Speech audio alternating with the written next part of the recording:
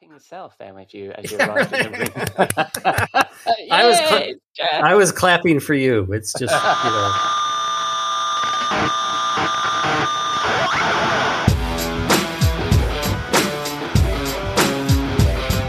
Hello and welcome to episode 119 of Rockstar CMO FM. The M is for marketing and the F is for, well, you decide. As you're probably wondering, does the world need another effing marketing podcast? I'm your host, Ian Truscott. I'm no rockstar, but I've picked up a thing or two over the last 20 years of my tour from techie to CMO and trusted advisor, and each week I chat to some true rock stars, my fabulous guests and chums, and hopefully share with you some marketing street knowledge that will inspire your inner rock star. Come say hello. We are Rockstar CMO on Twitter and LinkedIn, and proud members of the Marketing Podcast Network. This episode was recorded on Friday the 17th of June. I hope you've had a good week and you are well, safe, and staying as sane as you feel you need to be. This week, Jeff Clark and I take a look at a B2B marketing research report recently published by LinkedIn. I welcome back Cathy McKnight, Chief Problem Solver at the Content Advisory, who shares a passion project. And I wind down the week in the Rockstar CMO virtual bar with my chum, Robert Rose, for a cocktail and a marketing fool. But first, we need to pay the bar tab. I'll be back in a moment. We'll be right back after this word. We'll be right back After this word. You may know you're listening to this show along the Marketing Podcast Network, but did you know there are other great shows on MPN to help your business? Christy Heiler hosts a fantastic podcast called Own It. Christy, tell us more about the show. Own It is all about celebrating women and non-binary advertising agency owners. We talk about buying out of the boys' club of advertising because less than 1% of ad agencies are owned by women. And where can people subscribe? You can find the podcast at untilyouownit.com. We're also on the Marketing Podcast Network at marketingpodcast.net. And of course, you can subscribe wherever you get your podcasts. You heard her. Go subscribe.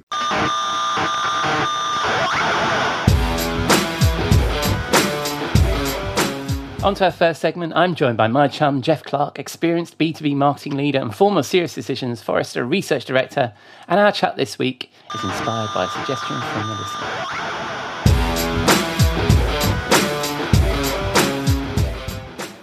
Welcome, Jeff, back to Rockstar CMO FM. How are you, my friend? I am doing very well. Thank you for having me back.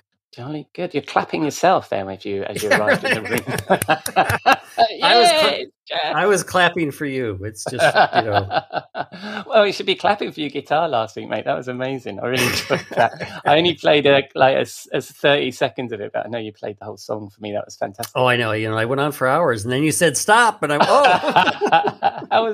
And also, I don't know if you noticed, we also had the birds accompanying that particular conversation as well, tweeting out outside your windows. That was lovely. That's right. They're my social tweeters. Right. Well, there's a couple of things we've got to cover because there's a new thing on the agenda that we forgot last week, and I haven't been watching. How are our official basketball team of Rockstar CMO doing? What? The Boston Celtics, wasn't it? Oh, the Celtics. Yeah. Oh, they're behind. They're behind 3-2. Oh, wait. No. Yeah, 3-2. So they've tonight they have to even the score, and so we'll see what happens. Yes, I realised after we chatted about them that I'm familiar with them from the video by the House of Pain for Jump Around from and one of them is wearing a Boston Celtics basketball top, and I realised that after we were chatting. So there's a musical connection, which is always good. So that's the local sports, local weather, my friend. How are we doing? Weather's fine. The sun is out, and it's been absolutely beautiful. Yes, we've got a really sunny, hot day, and we're at the point now where British people say it's too hot. So anyway, let's crack on. So this week we are again inspired by a friend of the show, Irene Nehorn Kane, who I recommend people go back through our little back catalogue and listen to me chatting to her, so you get to know who Irene is. Yeah, absolutely. But she recommended that we took a look, and I say we in the broadest sense, really, she's talking about you, Jeff, because you're the brains of the operation. We take a look at the 5 principles of growth in B2B marketing, which was by the B2B Institute, that's funded by LinkedIn, and the actual authors were Les Binnett and Peter Field, right? Yes. And you had a good old look through this, and they had, luckily for this show, because we tend to have a theme of 5 things, they have 5 principles. What do you say to their principles, Jeff? Yes, I think they did a very good job at staying within our bounds of it's got to be more than 4 and less than 8. So anyway, so it I thought it actually was a really interesting report. Now the spoiler alert is that these guys are career ad men. I mean, they are advocates of advertising, and they're doing this. The B2B Institute is funded by LinkedIn, which likes advertisers. So, I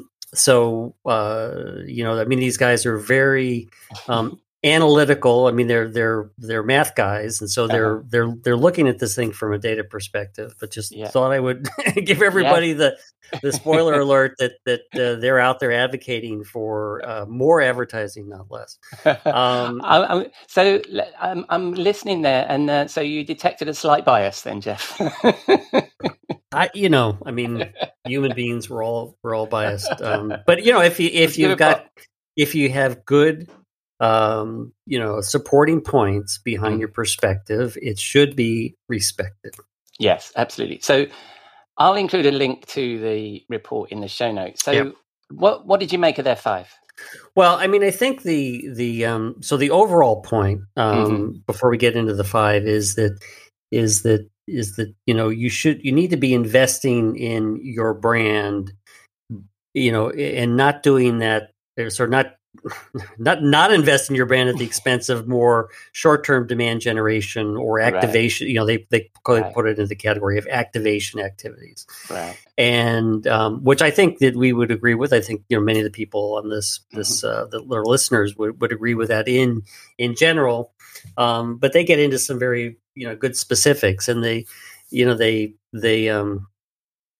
talked about some things that were kind of eye-opening. Only 4% of B2B marketers measure impact beyond 6-month period of time. So it's like everything is very short term. We're not looking out as to what our impact is over the long term. Only 30% of B2B marketers believe advertising has an impact on the pricing power of their products. And over 65%, believe that businesses grow by increasing loyalty, not customer acquisition. Again, they would argue that's really counter to what people should be thinking about. It's more effective to be, from a marketing perspective, it's more effective to spend your dollars on customer acquisition, because marketers are not having a big impact on loyalty. Right. Not that loyalty is not important. It's not that those things aren't important. It's just that what should marketing be spending money on? And so basically they look at there's in this report, there's this fancy equation, which probably took me most of my time reading the report to figure out what the equation said. But basically gets to the idea that, you're trying to look for adopters, and you're going to hit a point of diminishing marginal returns, because you've got a certain market, you've got certain people going to be early adopters. Those early adopters are going to generate some momentum for other people to follow along. But, at some point, you're going to run out of room, and you need to be thinking about, how am I expanding my market, but how am I also investing so that I maximize my returns on more of those short-term activities. Right. And go ahead. No, I was thinking that was interesting, because I was going to try and jump in before you went into the 5, because I thought that second point, only 30% of B2B marketers believe advertising has an impact on pricing power. That suggests that B2B marketers don't believe that a good brand can enable you to charge more, right? Is that basically what they're saying? Absolutely. And also the fact that what do you have that can help impact the brand? And so that's where people might, they might not think of the importance of advertising. I mean, I think advertising, certainly in my experience, one of my first roles at a large, mid-sized software company was running the advertising. The company thought that was important. But as I've gone to other companies, it's like, we don't want to do that. Even as you moved from, more print to more digital, it was, it was not necessarily something that companies were keen to invest in. This is an interesting rabbit hole, wouldn't it be, to go down? Because I think you're right. I think especially in B2B, we're very mono-focused, aren't we, on paid PPC, and we've been trained by Google that you put money in and you get money out, right? So the idea of advertising in the classic sense has gone. Although I think nowadays paid social is becoming more like old school advertising, in that you can't always attribute the impact it's making on your brand. I've seen examples of this quite recently where you can't attribute a PPC program was running. It couldn't be attributed to any success. It stopped, and suddenly the leads dried up. It's like, there's cumulative things around the brand, isn't there, that happens, and we seem to think everything should be measurable. The other thing that is, which I didn't find in the report that it did a really good job of necessarily defining what do they mean by advertising, because then it's like, well, do I?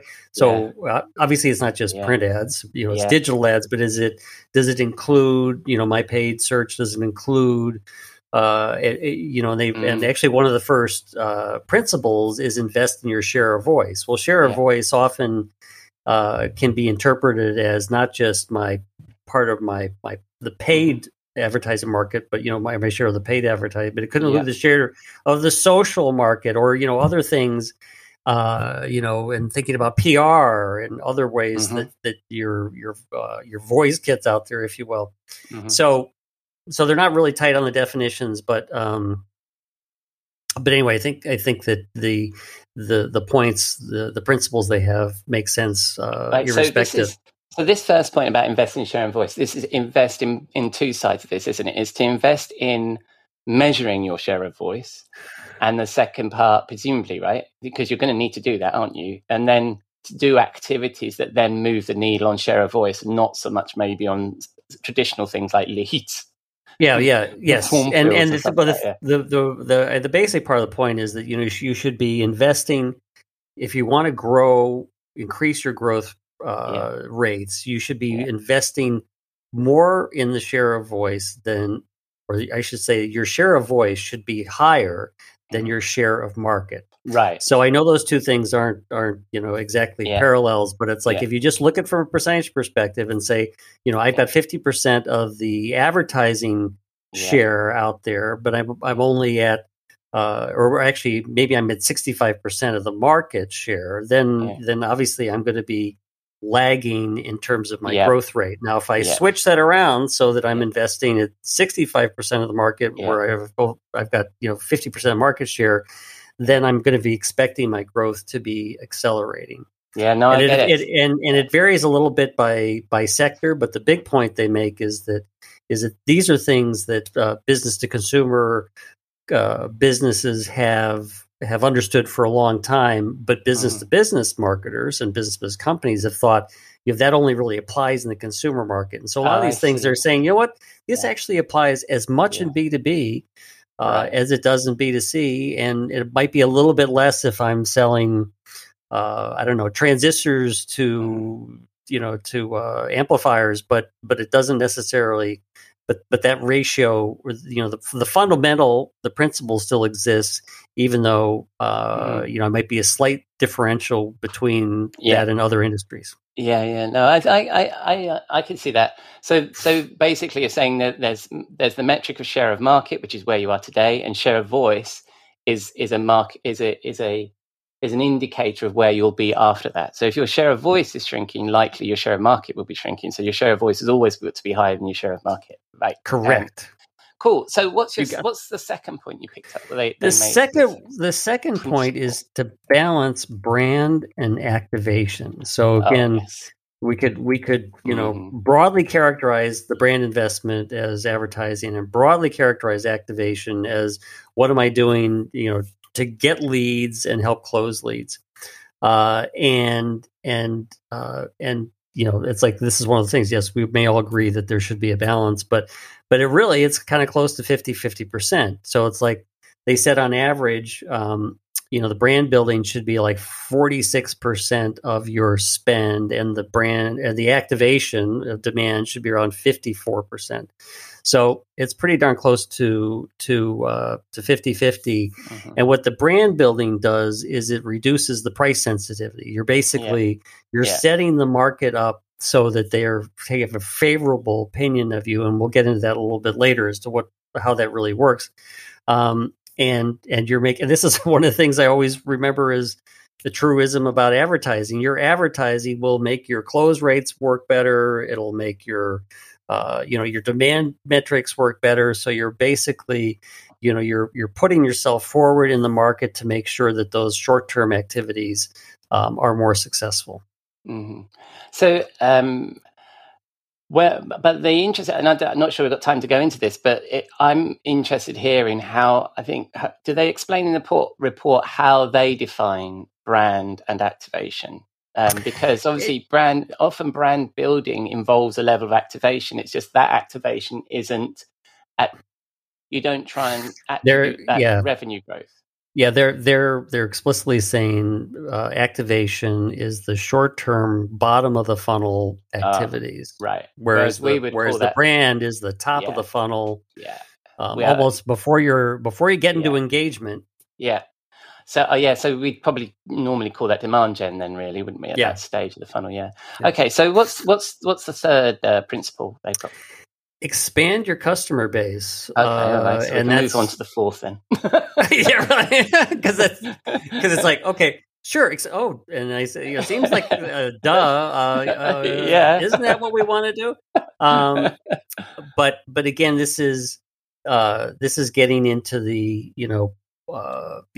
trying to focus on market penetration and not relying on building loyalty. Right. Again, I mentioned this a little bit earlier. Is they were just saying that marketing's impact on loyalty is fairly low, whereas its input on helping to penetrate the market is high.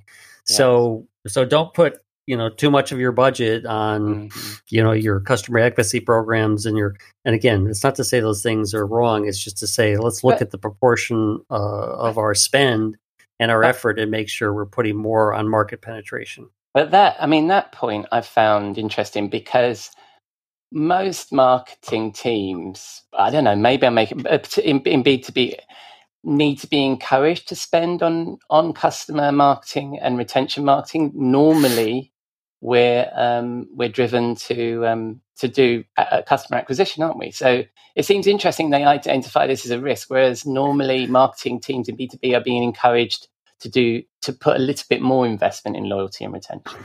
Yeah, and again, this gets into your own personal situations out there, and they're, I think they're trying to make a general point about balance, and so they would say, oh, that doesn't mean that you shouldn't be working on building loyalty, or you shouldn't, and when you get into SaaS companies, there's the whole life cycle that marketing needs to play a role in. Absolutely. So they're not saying that's wrong. It would just be, and again, this whole thing is about growth. So it's like if you want growth. Yeah. You need to be thinking about how you're expanding your base and investing ahead, as opposed to just totally focusing on the bottom of the funnel and the post funnel. Yeah. Cool. I think we've done that one. So, what's the fourth principle? Maximize mental availability. Yeah. Which, I don't know. I would love to be able, at my age, I would love to be able to do that. But anyway, it basically, it's a fancy way of saying mind share. So you want to maximize the mind share of your target market out there. And so, it's a logical extension of trying to expand, your customer base, expand within an account. So, if we think about, I know a number of companies I worked at, it was like land and expand. So we get the first project, and then we figure about how we, how, since they have they're more familiar with us, they know we can do great stuff. So now the next project, instead of we're gonna expand within the organization. And there are a couple of great quotes that they reference from psychologist Danny Kahneman. And he said, in quotes, human beings are to independent thinking as cats are to swimming. They can do it, but they prefer not to. And he also said that it's like, our brain is basically orchestrated as a machine to jumping to conclusions. So that's where familiarity becomes, it's just such a powerful driver. Yeah. It's like, yes, there are, 5 other vendors out there that does what ABC Company does, but, I'm familiar with ABC Company. They build a good brand, and now you get into the things like nobody ever lost their job by choosing IBM or, SAP. Oh my gosh, I always see their ads about this runs on SAP and that runs on SAP and blah, blah, blah. So therefore, once I have a taste of working with them, now my initial reaction is always going to be to go back to that.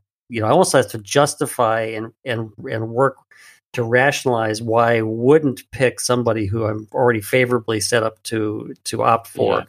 And I think Danny Kahneman has talked a lot about, we like to think of ourselves as rational beings, and yet we're not. So, you've got to be, you got to make sure that you're setting your brand up, which actually was going to start to roll into the next principle. But it's like, you want to get the buyer on your side favorable to you, and then expand on that. Right. And isn't this related to invest? This is like the investing in share of voice, isn't it? Absolutely. And so it's a kind of similar to that first point, and the idea that you need to appear sort of multiple times in front of the customer, right, to resonate with them, like you were just saying about your SAP example. Okay. Yeah. So what's the fifth?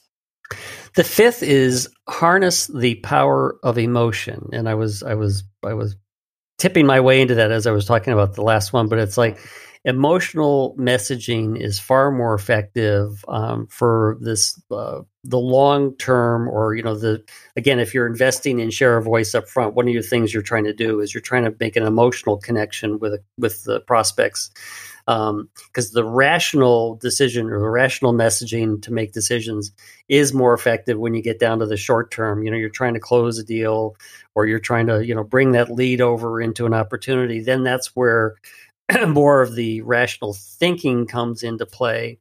So the emotional messaging is priming the pump, if you will. Mm-hmm. Because you're trying to influence people when they're not actively making a decision.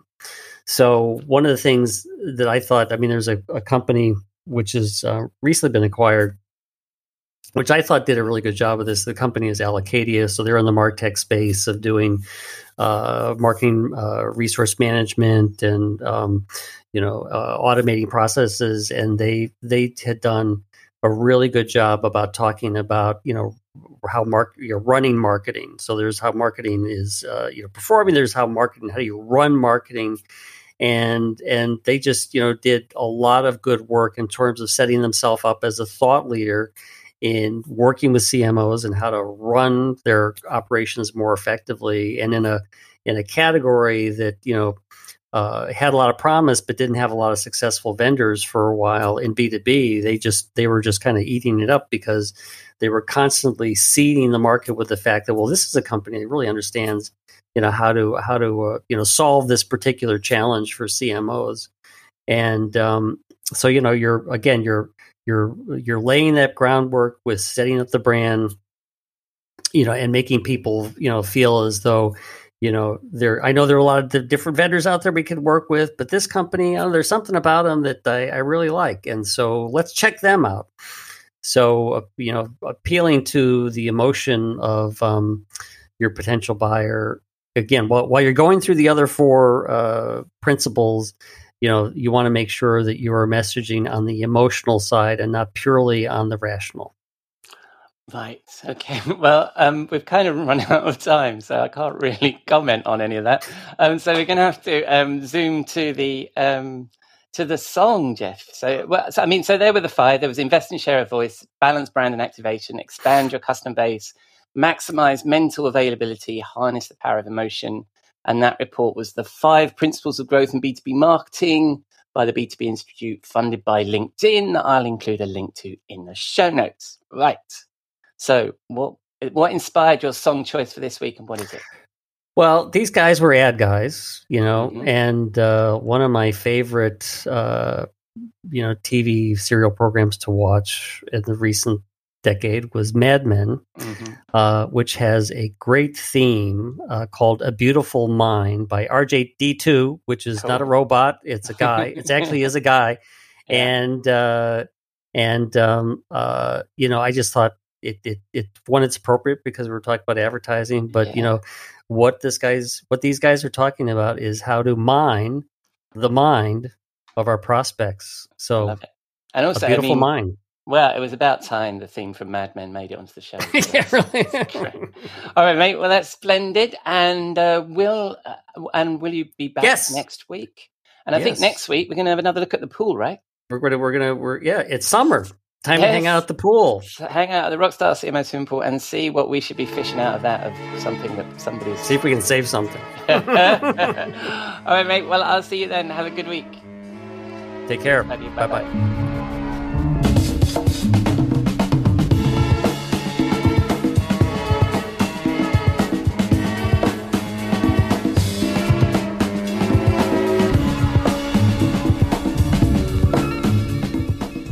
Thank you, Jeff. And that was RJD2 with A Beautiful Mind from 2006. I was a huge fan of Mad Men, so delighted to hear that again. And I don't know about you, but I now fancy an old-fashioned.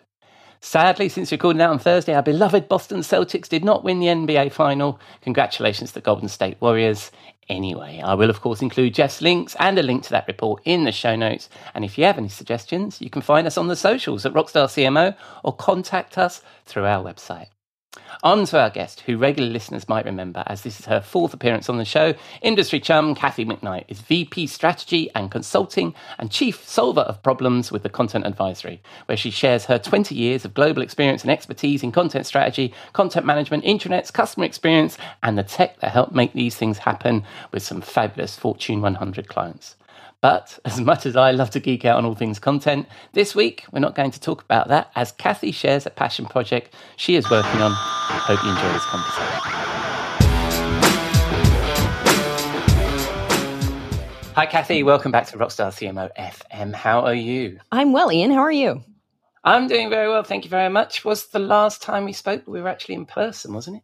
It was. We had a lovely evening out in London, a couple of beverages, and yes, it was a great night out. Yes, splendid. Well, it's always good when, I've known you forever, and it's always good when our paths crossed. But for people that didn't have the opportunity to meet us in the pub, tell us a little bit about yourself. All right. So I am the other half of the Content Advisory with Robert Rose. My official title is Chief Problem Solver. And I work on all things content. So content strategy, content operations, content tech-related selections and analysis. And I've been immersed in that for about 15 years now. It seems a long time now that I think about it. Well, I've actually been in content management a little bit longer, so maybe you shouldn't worry too much. All right. And you've been on the show before, so hopefully some of the listeners will remember you from that. Now, the reason why I wanted to get you on is because you've started a new project called Uncharted Journeys, and some of the guests from this show are going to hopefully chat to you. Sorry, I should ask you, what is it?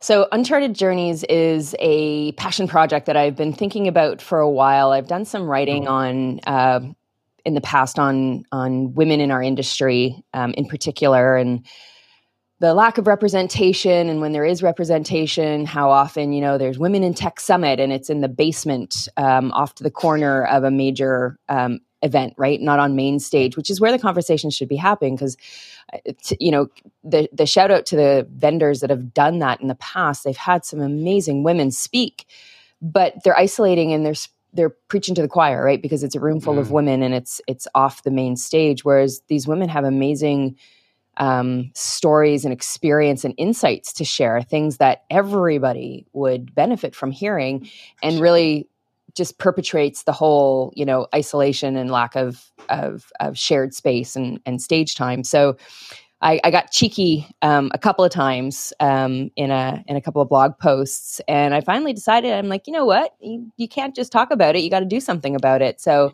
Uncharted Journeys is an opportunity for me.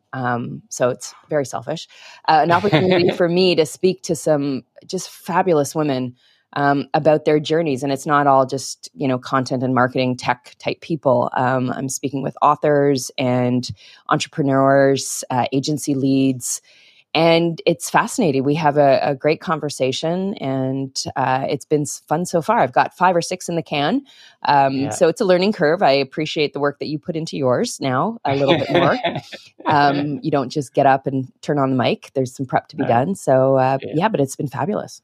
It's booking the guests is often quite something you don't appreciate. And then, I was very impressed with your first episode because it sounds so well produced. And that was one of the things that I struggled with at the beginning, was getting the production right and investing the time in the production. So whoever's doing your production, is it you? It is me. And nice. It's a learning curve because I haven't done my own production before. I've worked with other teams, like in a proper studio, but GarageBand has quickly become my friend, and learning the difference between like MP3s and waves and all that kind of thing. Yeah. And what's interesting, to your point, I'm going to knock some wood here, is I have been so flattered and humbled by the enthusiasm. I reached out to several industry friends, people that I've known for a long time, personal friends that I've known for a long time, including yourself. And thank you so much for the referrals. I've got 2 booked of the individuals that you connected me with. And everybody has been so gracious and excited about coming on the show. So I just posted my 3rd episode this week. I've got 3 more in the can already, and I've got 6 more queued up. So, nice. And you're publishing weekly? I'm publishing weekly on Tuesdays at unchartedjourneys.net, and it's just been fantastic. And it's now available on all good podcasting jukeboxes. Yes, right? Absolutely. So Spotify and Apple, and I'm a bit challenged with Google for some reason. That's not working out so well. But is anybody really listening? I think I don't know. I don't know what everybody else's experience is with their podcast, but I'm part of a marketing podcast network, and we compared some of our stats, and the majority of us get most of our traffic from Apple. Yeah, and that's what I'm hearing. Yeah. And the weird thing for me is I get a lot from Pandora, and if somebody's listening on Pandora, please give me a thumbs up. But I can't access Pandora because it's not available in my country, which is really strange. So isn't that interesting? I'm live on Pandora, and I get a fair number of listeners are on Pandora. Hello to the listeners on Pandora. So that's a bit, and I like the fact that you're using a GarageBand, which is or GarageBand, because that's the approach I took as well. And everybody's talking about these new tools, and there's some great tools out there, but I'm like, I've now got my process. Yeah. I can't change my process. 100%. I support you in that.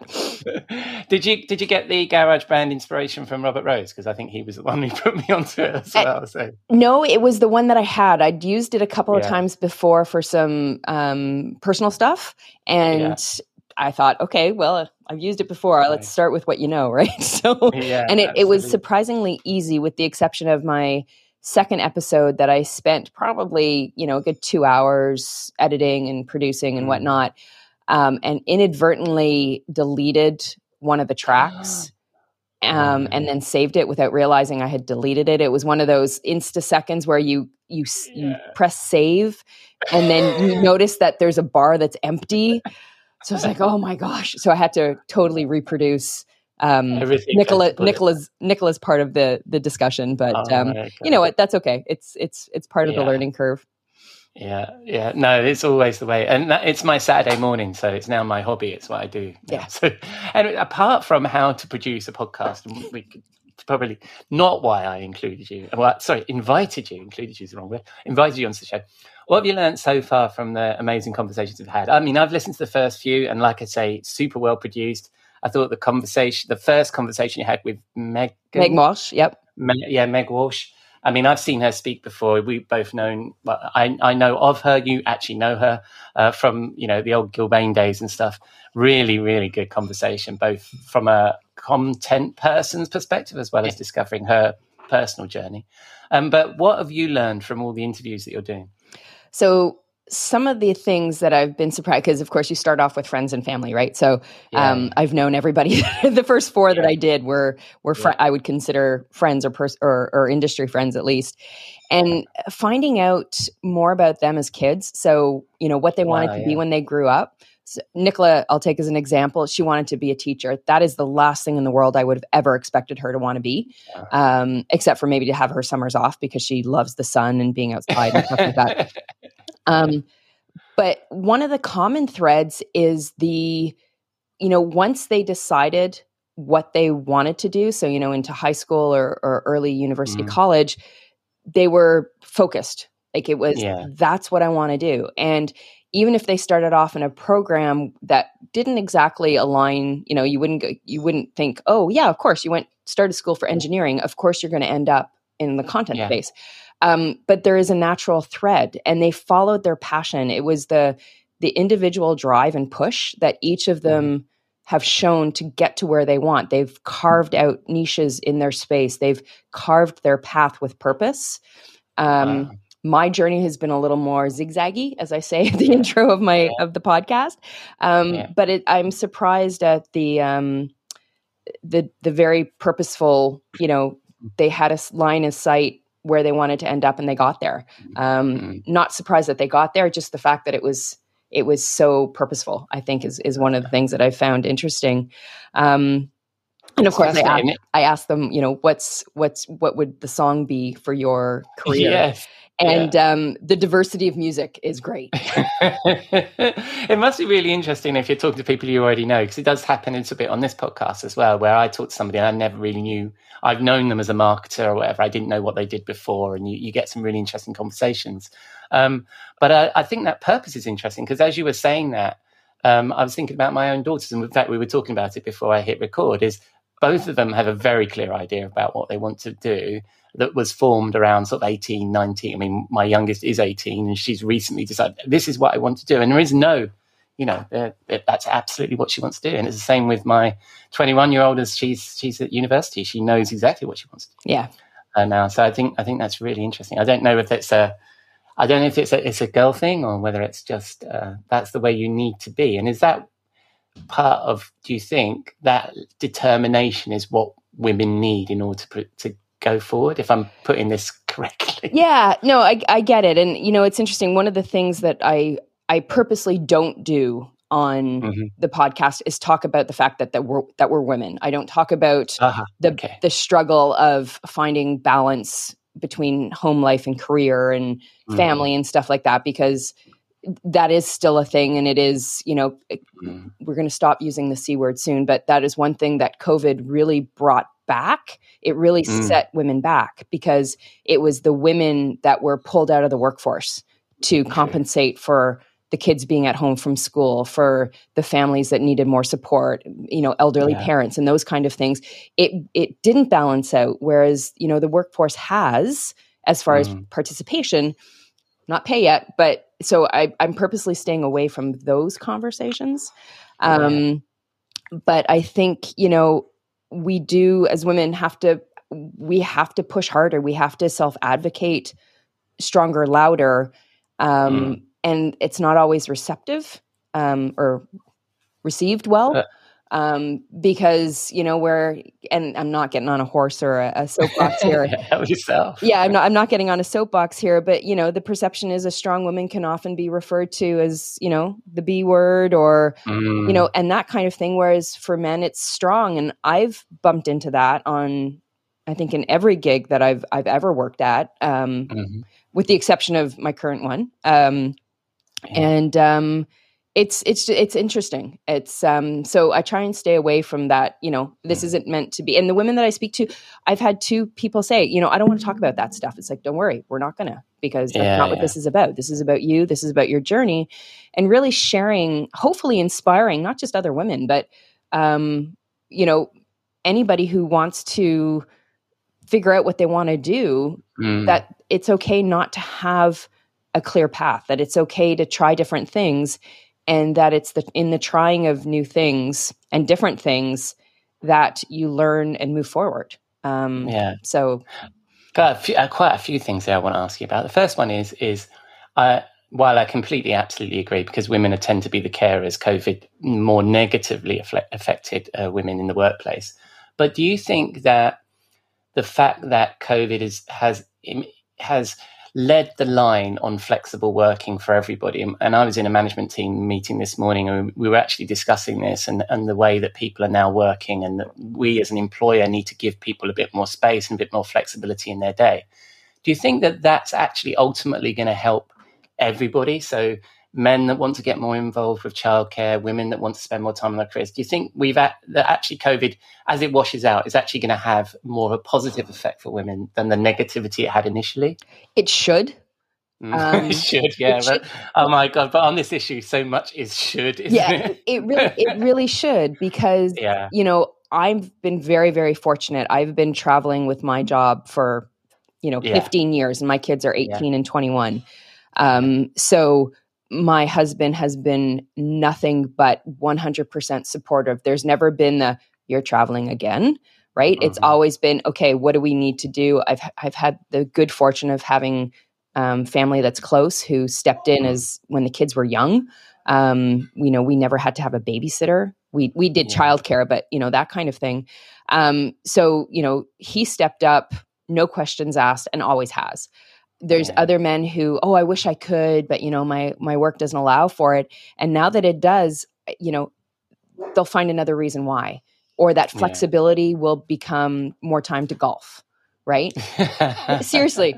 I've already seen it. So it's but that's a negotiation between partners. I mean, my wife is chose to be a stay-at-home mum, and I think that at some point our society needs to level up to say, look, that's just as good a choice for a woman as being, as hustling, right? And we all need to be given those options. Right? Listen, being a stay-at-home mom is the toughest job you can do. Honestly, my kids are still here to tell their story because I was not a stay-at-home mom. How can you say that when she's married to me? Good Lord.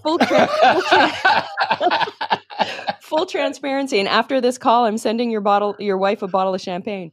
But it is a choice. And I have friends who chose to stay at home, and they're fantastic mothers, and they did wonderful things. And I respect them immensely. There is zero judgment. And people who judge women or men who choose to take that big of a part of their children's lives, then there's something wrong with them, not with the people staying home. Yeah, and I mean, my sister runs her own business, is very focused on her business, and she's had to juggle those. And you can, a lot of the conversations, if we talk about that kind of stuff, is that split for her? Is there, of trying to focus on both, and it's incredibly difficult. But anyway, we're 15 minutes in already, Cathy. I knew this would happen, but yes, fascinating to it. And if I was to interview you for your own show, I think you've shared it already. What experience would you share about your experience, apart from having a great partnership? Yeah. So partnership, whether it's work, whether it's personal, family, whatever it is, having that support is really, really important. But self-advocacy, going for what you want. I've tried to instill in our kids that if you don't ask, you don't get. Yeah. So that doesn't mean that if you come and ask me for a car, that I'm going to buy you one. But you don't know if you don't ask, right? So I think asking for what you want, being able to back that up, so you don't go into into a meeting with your manager and say, hey, I want a 20% increase in pay. You go in and have the conversation with your manager saying, hey, I've looked at studies. I understand the bandwidth. I understand there's other people who are doing my job who are getting paid more than I am. I think this is fair and equitable pay, and this is why. So always have backup. I'm a big, have the data behind you. Don't just ask, have a reason why. And don't be afraid to try new things. I mean, my career has been all over the place. But I have taken something away from each role, from each boss or manager, and from each environment. I've worked for startups on a few occasions. I've had my own startup, all the way up to, being a serial number 365147 at IBM. You remember your number? We had serial numbers. We didn't have employee IDs. We had serial numbers, which tells you a little bit about IBM. And I learned very quickly that I am not a big company girl. I love working with big companies. We've had I totally consider it a privilege to work with some of the largest, like Fortune 50 companies in the world.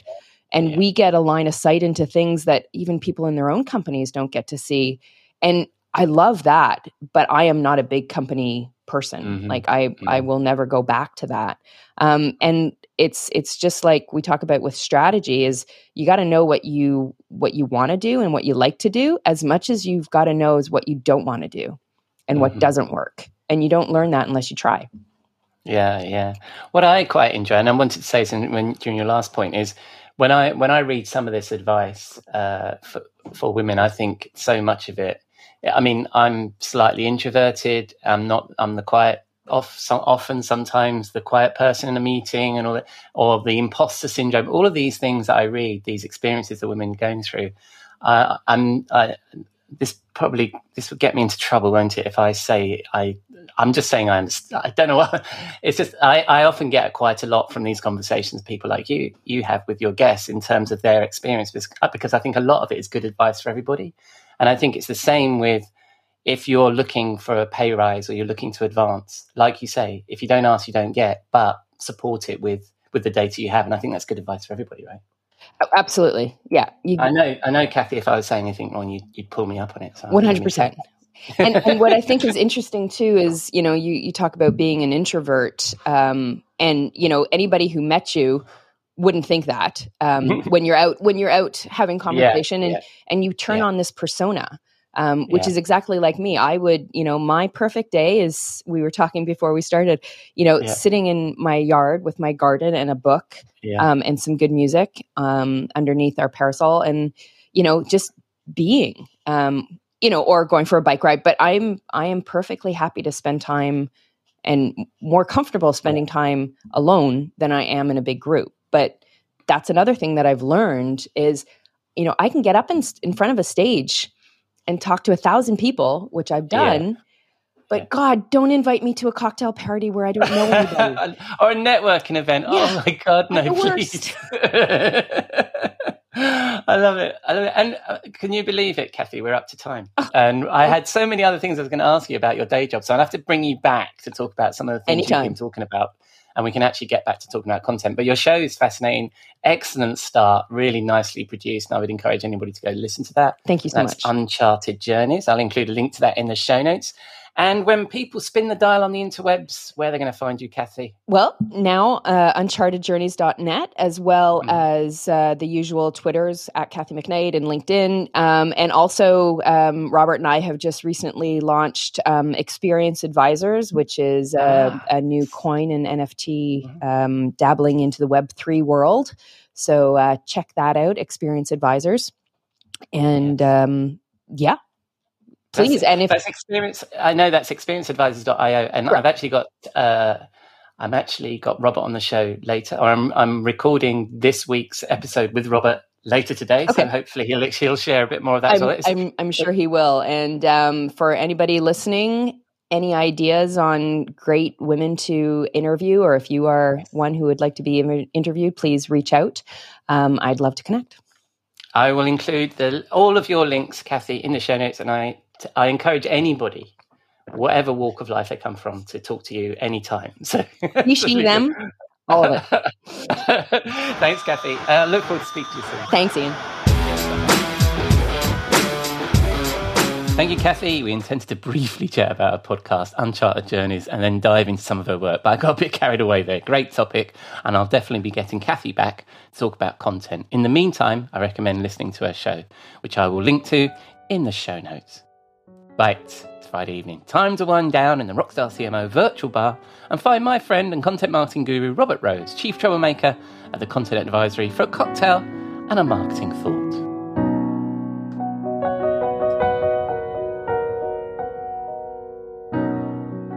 Good evening, Robert.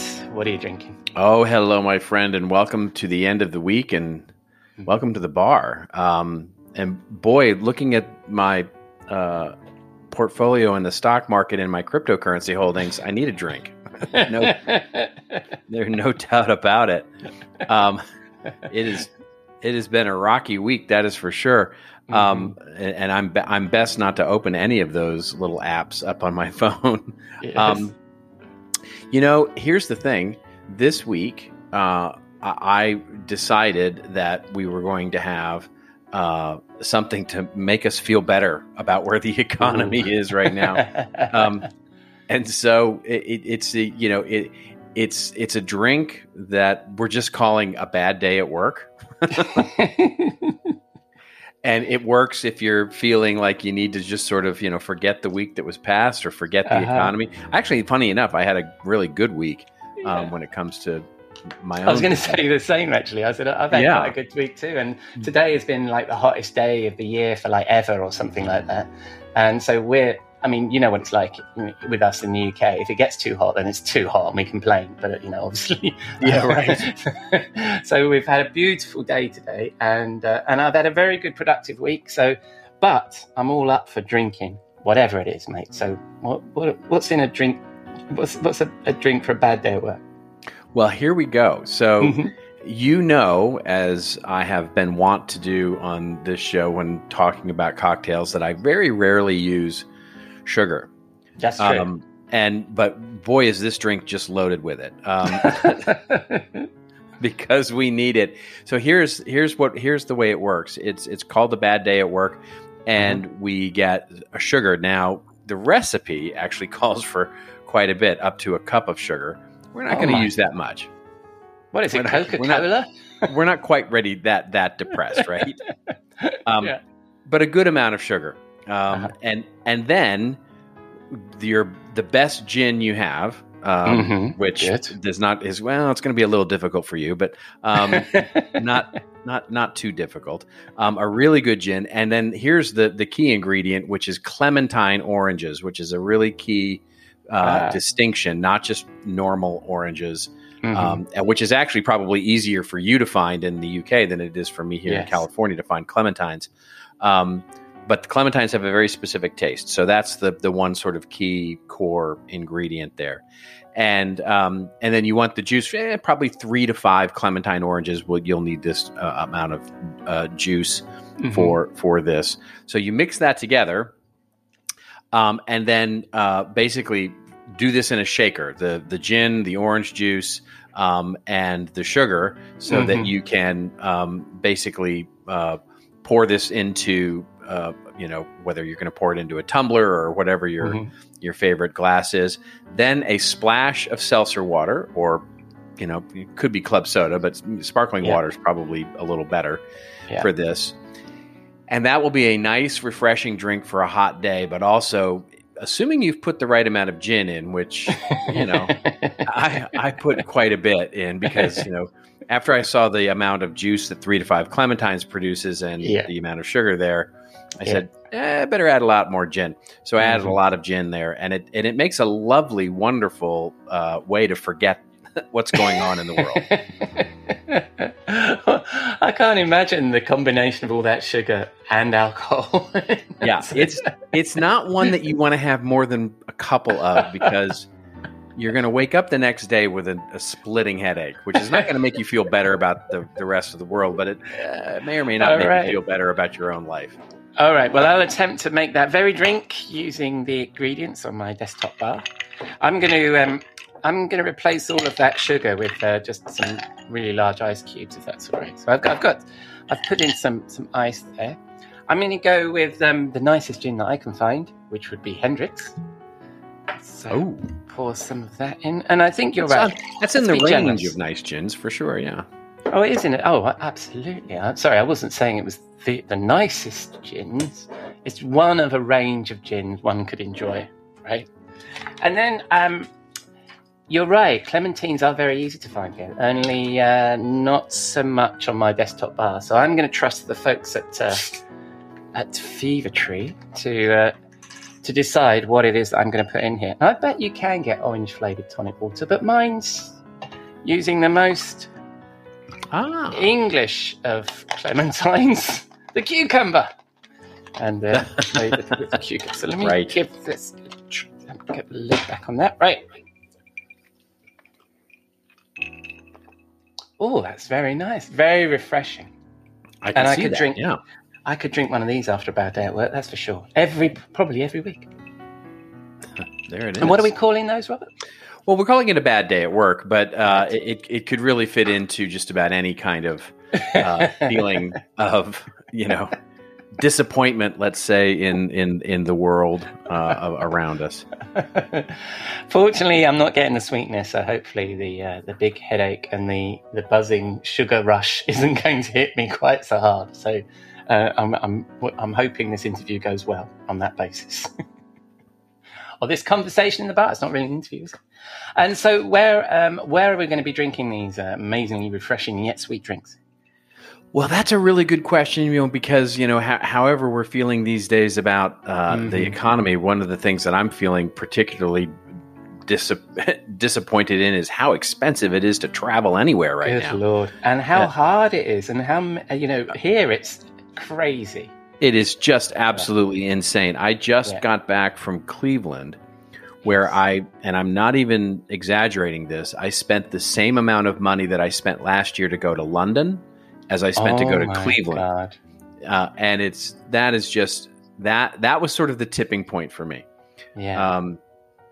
And Cleveland's lovely. Let's be honest, London is better than Cleveland. So. Yes. Yes. I've been and apparently it's further away too. So yeah, you would think. In any event, I would, I think we have to. This is one of those times where I think what we're going to do is be virtual. Like you and I are virtually meeting and having this wonderful, disappointing cocktail, because being at home in each of our respective homes after we finish the discussion will probably make us feel better. Plus, we're going to be in no condition to go anywhere after finishing this. So. Well, I mean, that was the idea of the Rockstar CMO virtual bar, wasn't it? Because it started in lockdown. It was where we were going to transport ourselves. So finally, we've done full circle, and we're actually virtually taking our bar virtual. That's right. Virtually taking the bar virtually in person or something. Yes. And so in our virtual bar, and this seems a bit strange because I'm actually asking you in the virtual bar what we're going to talk about. Once a conversation has turned from how many times we can get virtual into a single sentence, what would we talk about, Robert? Well, I think it's about giving our content and marketing strategy our sort of mid-year checkup, right? We are right here at the mid-year point, almost exactly, in fact, by the time this airs. And when we think about the mid-year checkup, one of the things that I have found useful, especially this year with everything going on, you've got COVID challenges and global conflict and the economy and inflation and all the things that we just talked about, ugly politics, certainly here in the U.S., all of it seemingly like distracting and very distracting. And the interesting thing is what it made me think of, and I was thinking of this as I was speaking with a colleague last week, was this concept of loss aversion. And that it's a whole thing, the idea of loss aversion, which is it's a psychological thing, which is it describes basically how people feel the pain of losses more than the pleasure of gains. In other words, what research has shown is that someone who loses $100 will lose more satisfaction than that same person would gain from winning $100. Mm-hmm. And so it affects us all the time, right? And especially those of us in marketing. The perfect example of this is the classic still good advice that says you should send an email out to every one of your, subscribers on your newsletter list and say, basically, if you don't re-opt into this thing, you're going to get unsubscribed. And we don't do that. We never do that. We're scared to death of doing that because we're more afraid of losing subscribers than we are excited about the possible increase in the engagement levels that we would get from doing that. And so there's a related theory, and this is what really made me think of it, which is to loss aversion. It's called loss attention. And what loss attention is where we tend to allocate more attention to a task or a situation if it involves loss than when it doesn't. In other words, our attention is focused on the thing that we don't want to miss based on the fact that we don't want to lose rather than something that we want to win. There's a wonderful, if not very lighthearted example of this that you can actually see on YouTube, where it's a psychological test. It's really fun to take. And I'm going to spoil it by telling you what the ending is. But basically, if you go, the test basically tells you, watch this video very carefully of this group of people and only pay attention to the people in the white T-shirts and count how many times they pass the basketball to each other. And there are 6 or 7 or 8 people, 3 or 4 of them wearing white T-shirts, and they're all passing the basketball back and forth. And your attention is solely focused on not losing this game or this challenge. And you watch all the people in white, and what you inevitably miss is the gorilla, the person in the gorilla suit who walks through the middle of the crowd, beats its chest, and walks off. And when they've done this test with groups of people, only 42% of the people who are actually watching the video actually see the gorilla. Wow. And that's a great example of this lost attention, where we're so focused on not losing the challenge that we don't see the bigger picture. Mm-hmm. And now here, to be clear, I'm not suggesting that we need to ignore all the experiences that are happening around us, or the economy, or crypto, or the world global conflicts, and all those kinds of things that are going on right now. But as we do our mid-year checkup when it comes to our marketing, and especially our content strategy, what we're doing, it can be good to sort of just be aware of that, be aware of all those distractions, because one of the things that can happen is we can overlook progress that we've made, basically by not being aware, or we can fail to see what's working despite the fact that we have current conditions, right? One of the, like we were talking about in the beginning, right now, my business is pretty darn good. And it's despite the current conditions, or what may be failing only because of those conditions. In other words, supply chain and all the things that are happening right now could be causing us to discount initiatives that may be working in a normal world, but may not be here. So it's just being aware. It's taking that. And the way I find that best to do that is just take a pause. Take a deep pause from everything. Take a deep pause from what's going on in the world, from what's going on in business. And I find that there are these 5 simple questions that you can write down and take a time to really write answers to. And it just helps me with one, list out the 3 to 5 most significant areas of progress in the last 6 months, let's say, if we're doing a half-year checkup. But it could be last week if you want to do it weekly. But the 5 most significant areas of progress in the last 6 months. 2, what are the biggest rocks that are in your way? Where are you stuck? And be really specific. 3, what are the top 3 actions that you could take to become unstuck? And by the way, doubling down or letting something ride, that counts as an action. Then 4, what's the best case and worst case results of each of those actions? And then lastly, what's the biggest learning? What's the biggest learning you've had from the last 6 months or month, or whatever time period you're doing to reflect on, and work on that, and just take a pause and answer those. Sometimes I take a week to answer those questions. Sometimes I take, 10 minutes to answer those questions, but taking that pause can be really helpful in doing your mid-year checkup for whether it's marketing or content or really anything that you're doing in your life. I love it. And I've often heard you talk about, your goals and priorities and how to fit. So I really like this kind of advice. So for you personally, do you do this like on a monthly basis? I mean, you said there sometimes it takes you a week to come up with these questions. What sort of pause are we talking about here? And what should people do with these 5 questions? Well, what I do is I just turn off the outside world to the extent you can for, to really reflect on these questions. And, like if I'm doing a half year checkup, I'll probably take, multiple days to do this, right? In other words, I'll write out my answers. I'll think about it, look at it, consider it in context with everything else, and really write all of it out over the course of the day. Now, if I'm doing this on, like reflecting on a week or reflecting on the last month, yeah, maybe I'll spend 20 minutes or 30 minutes doing this. Yeah. And, it's a great, by the way, exercise to do. One of my favorite times to do this is after a keynote or, a class that you've taken or, something where you've actually sat for some considerable amount of time getting input. Yeah. And it's just a great way to process input. And, so we often get all this input after we read a book or watch a keynote or take a class or do something, and we never process it, right? We just sort of let it sit there.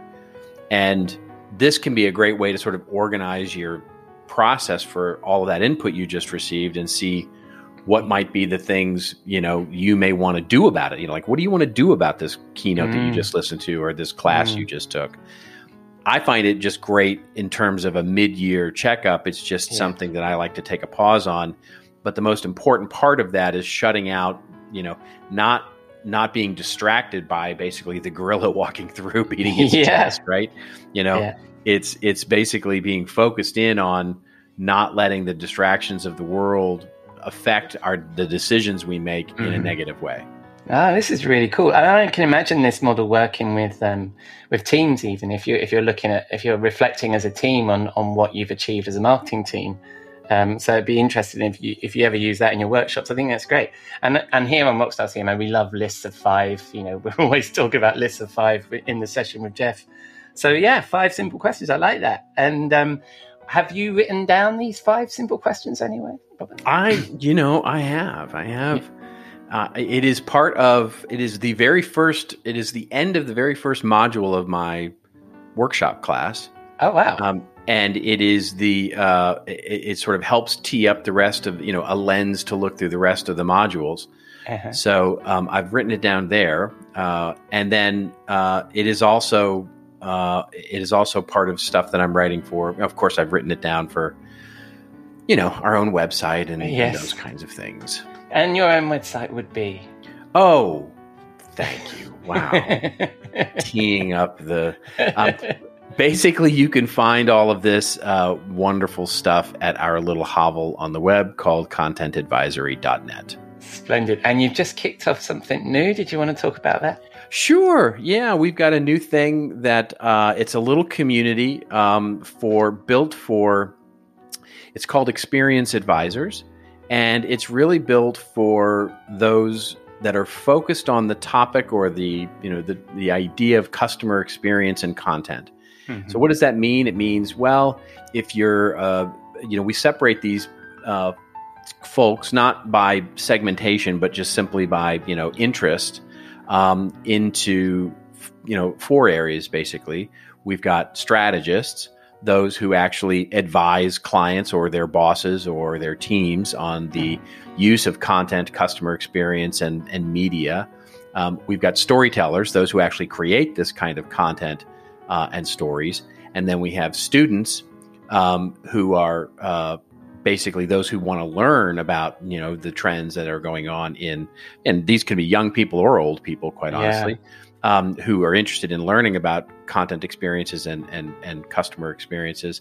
And the last are what we call sparkers, which are maybe somebody who's not really on the inside of customer experience or creating those contents or anything like that, but, can spark an idea, can be that which ignites something disruptive or interesting in the way that we think about content. So experienceadvisors.io is our new community where it's application. We're basically not trying to set up a big velvet, rope or anything like that with a big bouncer in front, but we do make it by application only, just to make sure that we're, having the community be people who are interested in participating with that student's mind rather than somebody who's going to come in and pitch something or something like that. Geez. Yeah, you got LinkedIn groups for that.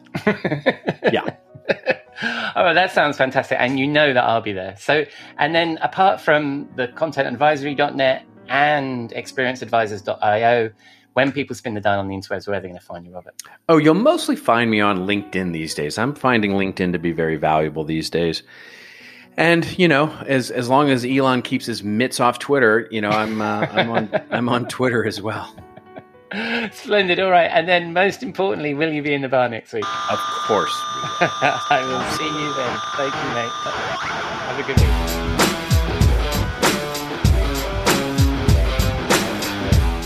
Thank you, Robert. We love 5 steps here, and I'll definitely be giving that process a go.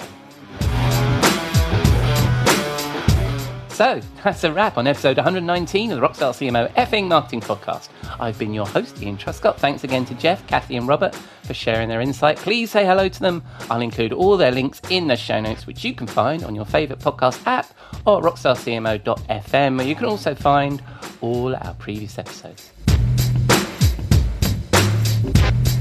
But most of all, thank you for dropping a dime into your podcasting jukebox, selecting our track and jiving along with us. So, does the world need another effing marketing podcast? Let us know on the socials or drop a rating or review in your favourite podcast app, or just keep listening. I'm glad you're here. Next week, as you heard, Jeff and Robert will be back. I have another returning guest, Christopher Willis, CMO of Acrolinx, and I'm really looking forward to that. Until then, have a great week, and I hope you'll join us again next week here at Rockstar CMO FM.